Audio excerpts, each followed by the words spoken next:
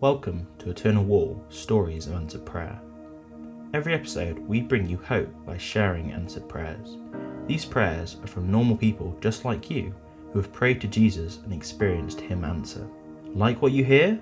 You'll be able to find thousands and thousands of similar stories when you visit the landmark in 2022, because every brick on Eternal Wall will link to a specific answered prayer.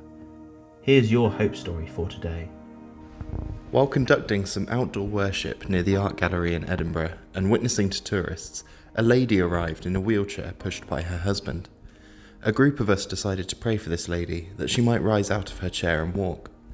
She explained to us that she was not lame but blind, and this was the quickest way to move in town.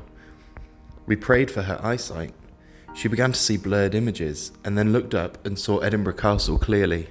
Afterwards, she danced in worship with members of the team.